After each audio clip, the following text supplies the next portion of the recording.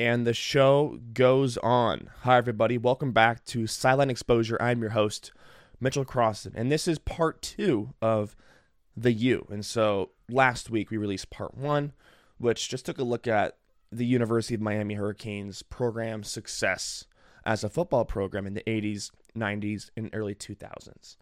And now we're looking at the other end of the spectrum, which is the NCAA investigations, scandals, ramifications, etc.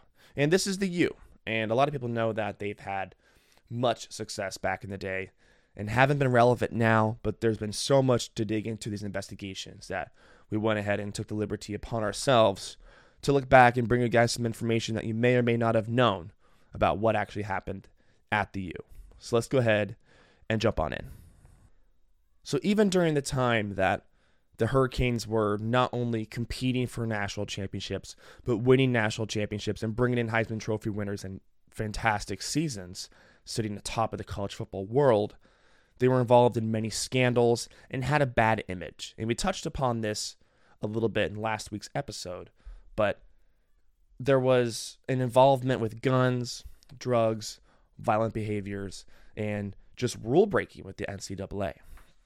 And so what we did when we did our research and took a look back, we put together a timeline of some of the major events and major scandals that Miami was involved in. So we'll start it off with some news that broke in 1994, and there are a couple things to unpack here. The first thing was a pay-for-play scheme, which occurred from 1986 to 1992, pretty much giving out cash to players for scoring, touchdowns, big hits, etc. This news broke later in 1994, and the head coach and the associate director of athletics were apparently aware of these payments, and this is definitely a major red flag for the program because this violates an athlete's amateurism status and makes them ineligible to play. There's also a second bit of big news that broke in 1994, and this said that there was a now former, an academic advisor at the University of Miami at the time, and that from 1989 to 1992, this academic advisor helped assist 57 football players and 23 other athletes in falsifying applications for Pell Grants. And this resulted in falsifying grants for more than $220,000, which is a pretty big deal. Because for those of you that don't know, this is fraud. And federal officials at the time called it one of the largest centralized fraud ever committed against the Pell Grant Fund, which is pretty big. And so you throw this on top of the pay-for-play scheme, which both broke in the same year, on top of the bad image that the Hurricanes football program already had. Some people actually thought that the program should receive the death penalty, which is the worst thing that can happen to you as a collegiate program. It just destroys everything and pretty much effective immediately. Pretty much makes the program non-existent. There's no recruiting, there's no practicing, there's no games, there's no nothing. So you want to avoid the death penalty at all costs. The third major thing of news that we found was that from 1990 to 1994, Miami had provided/allowed $412,000 of excessive aid and or improper benefits to the football program specifically. They also failed to implement a drug testing system and lost institutional control of their football program. This news broke out in 1995, so only 1 year after the previous two schemes broke out. And it is said that the athletic director, Paul D., had allegedly hid drug testing results from the head coach, Dennis Erickson, to avoid suspension of some of the players. So check off the bat. I mean, 3 strikes and you're out. And not that I think that Miami deserved the death penalty, because I don't think so. But this is bad. And we'll get into this a little bit more later. But we also had another big thing that came out. And this is more recent. And so this brings us back to 2011. And this involved a big-time booster of the program, Nevin Shapiro, who committed many NCAA violations and provided the football program with improper benefits, to be quite frank. This included cash and gifts, which exchanged hands, and there's also some discounts given out in restaurants and clubs. Now, it was said that these players would head to Shapiro's mansion or his private residence or his yacht And that's where these gifts and cash would be exchanged. And not that that's a violation going on a rich person's boat. But the point is that it just destroys your amateurism status. And that is the whole problem behind a lot of these schemes. And this is definitely a more recent news that broke. And around the same time is when we covered the Ohio State Tattoo-Gate scandal. We talked about that a couple weeks ago. But at this point in college football, it's really not a good look for the sport because you have multiple scandals breaking at the same time. And it just makes the sport seem kind of sleazy. And for those of you that don't really know what's happening or don't want to admit it, I mean, money is exchanging hands. And at some point, about a decade ago, the sport did feel a little bit corrupt. But to head back to this Nevin Shapiro thing, this really all started in 2002. With Shapiro pretty much paying his way into a sports management company called Access Sports. He owned 30% after paying his way in, and this agency went on to sign many Miami football players. And that's against NCAA rules. And at the time that the Miami football player or any college football player puts to pen to paper, it effectively makes that player ineligible to be an NCAA athlete because it violates their amateurism status. So you can't sign with a sports agency, but that's what these players did. And I feel like that's what a lot of guys did, especially at that age. You're at a big-time program. You're doing very well. You're trying to go pro. And look, sure, is it a good business move on paper? Maybe. Maybe that's the case. But you just can't do this in college. And the NCAA doesn't screw around. Are they behind the times? Yes. Are things getting better now with NIL? Yes. But at that time, there was no room for error, but a lot of these guys didn't really seem to care or thought that they could get away with it. So the big thing that happened here is that allegedly Shapiro used investor funds to finance donations to Miami's athletic programs, claiming about $2 million went to 72 football and basketball players from 2002 to 2010. So this went on for almost 10 years, which is a big deal. The big problem with this is not only what we've listed about and talked about with amateurism, but on paper and by the book, it violates the 4 following bylaws with the NCAA. It starts with Bylaw 11, which is involving impermissible compensation to coaches.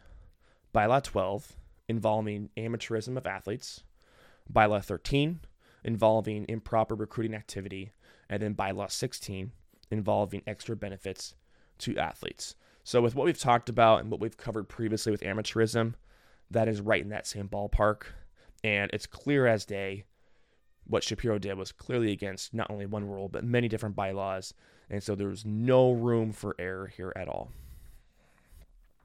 So this brings us to August 25th, 2011, with media reports starting to come out that, hey, there are 13 current football players on that roster which are now being deemed ineligible.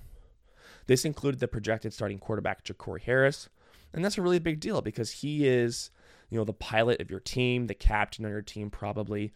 And for a program like Miami that has been down since the early 2000s and has underperformed, especially historically being such a great program, they're trying to turn this thing around. And of course that means you have to win on the football field.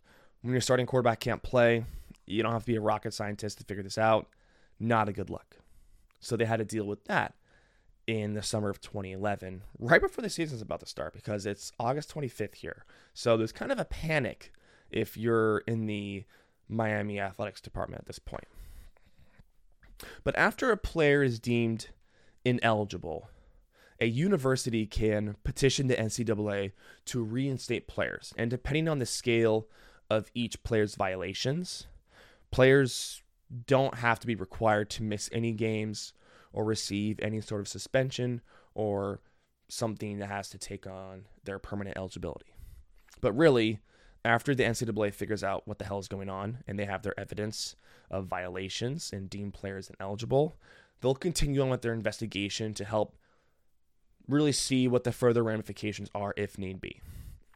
Once the NCAA has evidence that violations had broke, they immediately make those players or coaches or whoever it is ineligible. Then they continue on with their investigation. But once they have their evidence in front of themselves, they're like, okay, this guy's screwed, and can kick him to the curb, and they continue on. So that's the problem, is these guys think they can hide things, or they just don't care.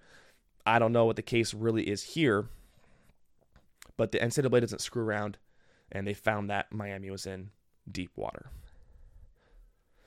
So under these rules, the players were still allowed to practice until the NCAA could confirm what the ramifications are.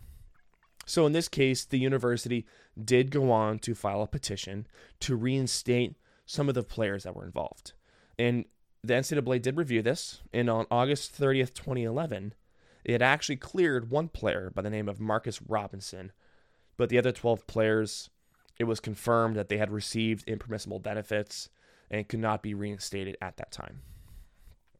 The biggest thing with those 12 players is that they had to make restitution before being reinstated into the program. So here's a little more detail about the players and what really happened here. 4 players had received less than $100 in these impermissible benefits or in cash, and they didn't receive a suspension. And the NCAA can be harsh, but less than $100 isn't much. It is against the rules, but it's not bad enough to actually receive a game suspension. Once these 4 players make restitution, they would be eligible to play.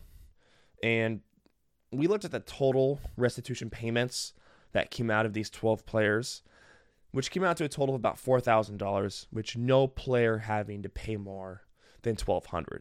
So it's not a lot of money, but it's still something that's been caught and is against the rules.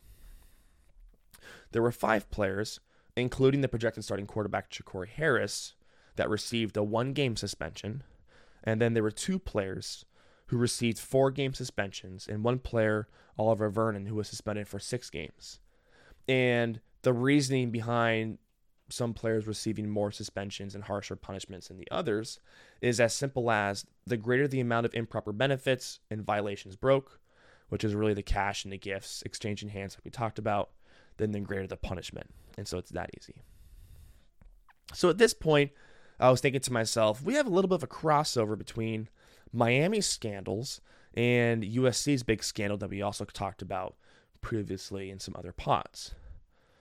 But when you do your investigation into this, we found that Miami's athletic director, Paul D., he was actually on the chairman of the infractions committee for USC's huge scandal back in the day involving Reggie Bush and the improper benefits that him and his family had received.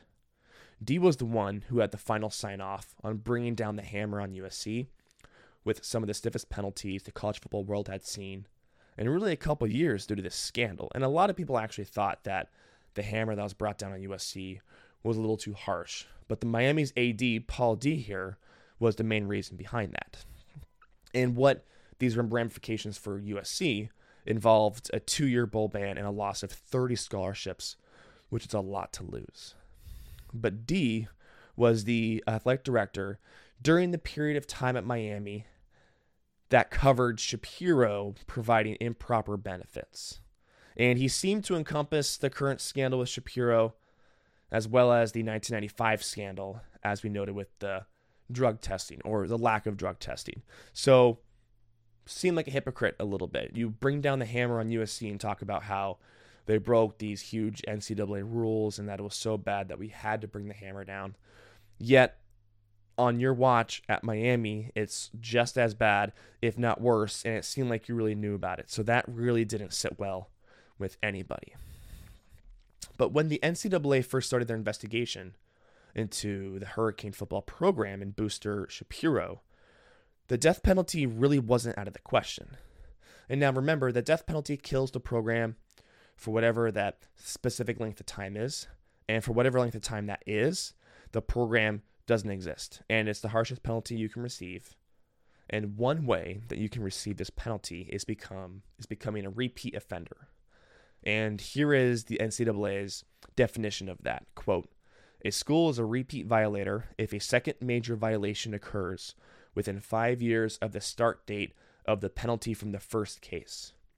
Now, the biggest thing about this is that these cases do not have to be in the same sport, end quote. So while the football program could have one major problem, if the basketball program had a major NCAA violation, that could be cause for the death penalty. And that's not to freak anybody out, but if we're going off of the book here for the NCAA, this is one thing that they look at. So just a little bit of info for you guys.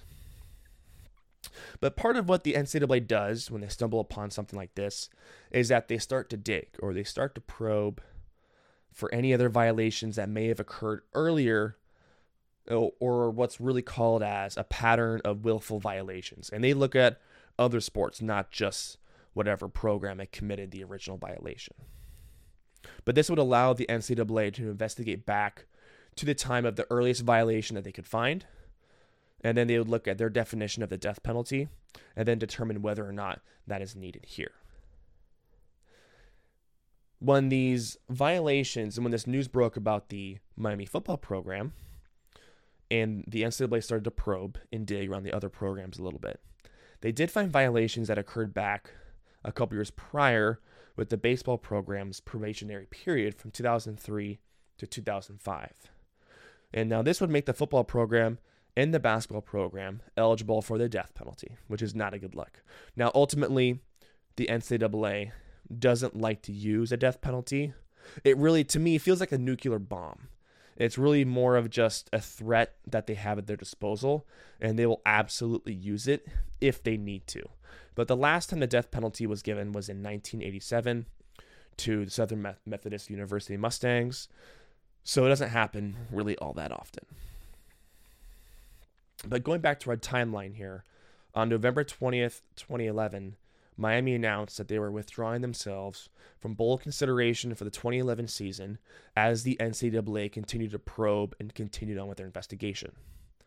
Miami did the same thing at the end of the 2012 season, including keeping themselves out of what would have been an appearance in the 2012 ACC Conference Championship game, as the NCAA still looked into further violations at that point. So really, Miami's pretty much saying, hey, here's what I'm doing for you, the NCAA, to show that I'm taking this seriously. And it's almost like a show of good spirit, that they're taking the steps to, quote unquote, self-impose some sort of violations on themselves. And generally, self-imposing violations helps out a lot in situations like these. And it does go a long way with the NCAA. And then finally, in February 2013, the NCAA sent their notice of allegations to Miami, which was as follows: a lack of institutional control for not monitoring the conduct of a booster who provided thousands of dollars in cash and gifts to the football and men's basketball programs.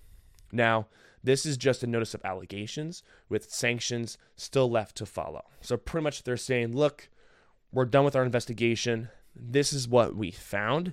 This is the biggest problem. Now we're going to hit you hard with some sanctions. Later on in the year, in October of 2013, the NCAA officially announced the following sanctions.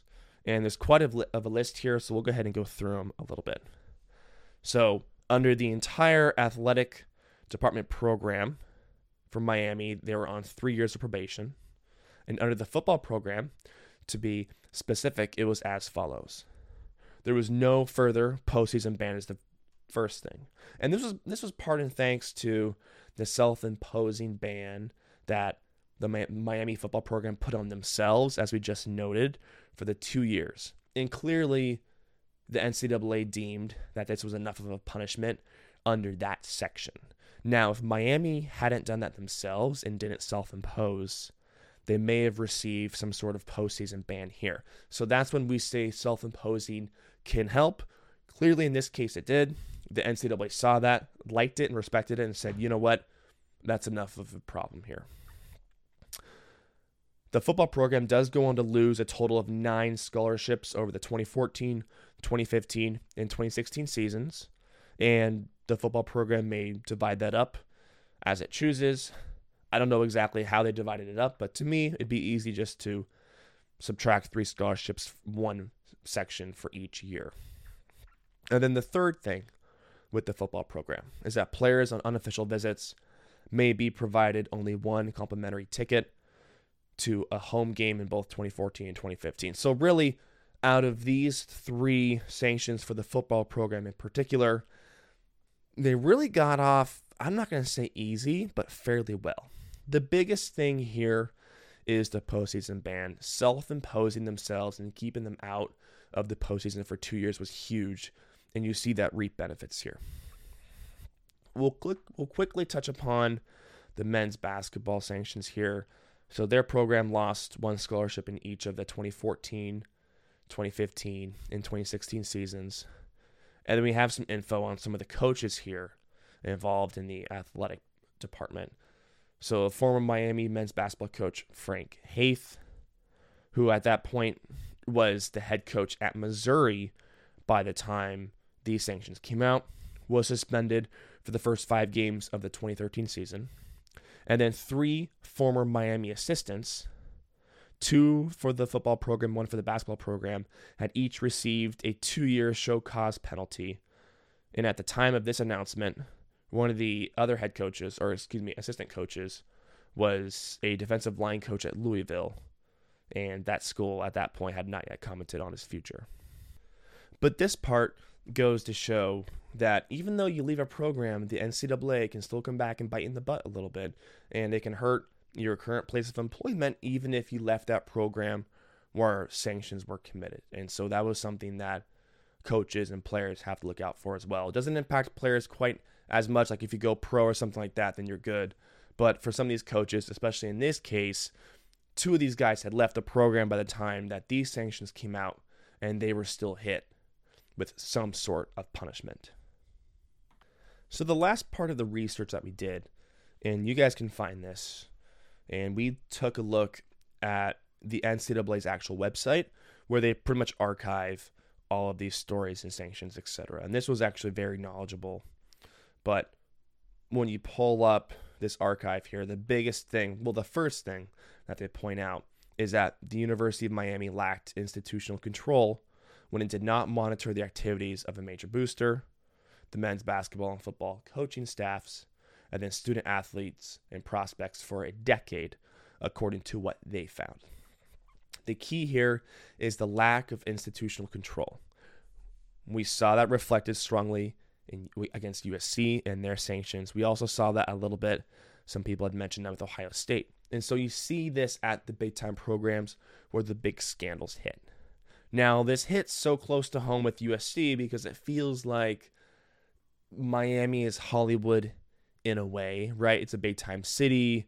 There are big-time people there. Celebrities live there. And so when you're a big-time college athlete, even though you have these rules and restrictions as an amateur collegiate athlete, it's so easy to get caught up in what it's like living in a big-time city, like in LA, Miami, or New York, where, sure, there's maybe some good opportunities to make connections and further your growth, especially if you're looking to go pro. These are cities where you could possibly meet an agent and get in contact with somebody that can do that for you. But you have to dance around that and be very careful as an amateur athlete. And even in a city like New York as well, there's a ton of opportunity, but you can get bit in the butt. And in this case, if you're a starting quarterback like Ja'Cory Harris, and if you're suspended for a season when you're trying to make a name for yourself, if you can't play in games because of your suspension, you have to look at the bigger picture here. That's a big problem if you're trying to get drafted, because now you have less games on film. And so when the draft time does come around, if somebody was interested in you, like let's just say an NFL team like the Cleveland Browns or whoever was interested in drafting you, you had a suspension. So not only are they going to wonder, how's this guy's character? Can we trust him to do the right thing? If we're going to draft him early on, he's going to be, the driver's seat for us. He's going to be our quarterback. We're going to give him the keys to the franchise. So not only are they going to have questionable thoughts and doubts possibly, but if you don't have games on film because you were suspended, then they can't always see what you can do. And so you have to look at the bigger picture here. And of course, it sucks to not play for the school that you signed and committed to. But the bigger picture for these guys that are trying to go pro, I would argue hurts a lot more. Okay, so that is going to do it for this week's episode. Thank you to everyone who has listened. Ratings and reviews are always appreciated, and we'll take one if you have one. Thank you to everyone who has left one already. That is greatly appreciated. And you can follow us on our social medias at Sideline Exposure on everything other than Twitter, which is at Silent Expose. Thank you to Twitter for limiting the character limit on the username or whatever it is. But you can follow us there to stay up to date on what we're doing here at SE. And we're excited to keep diving into these stories and these programs for you guys. And stay tuned because more content is coming out your way every Sunday through this off season. Thanks for listening.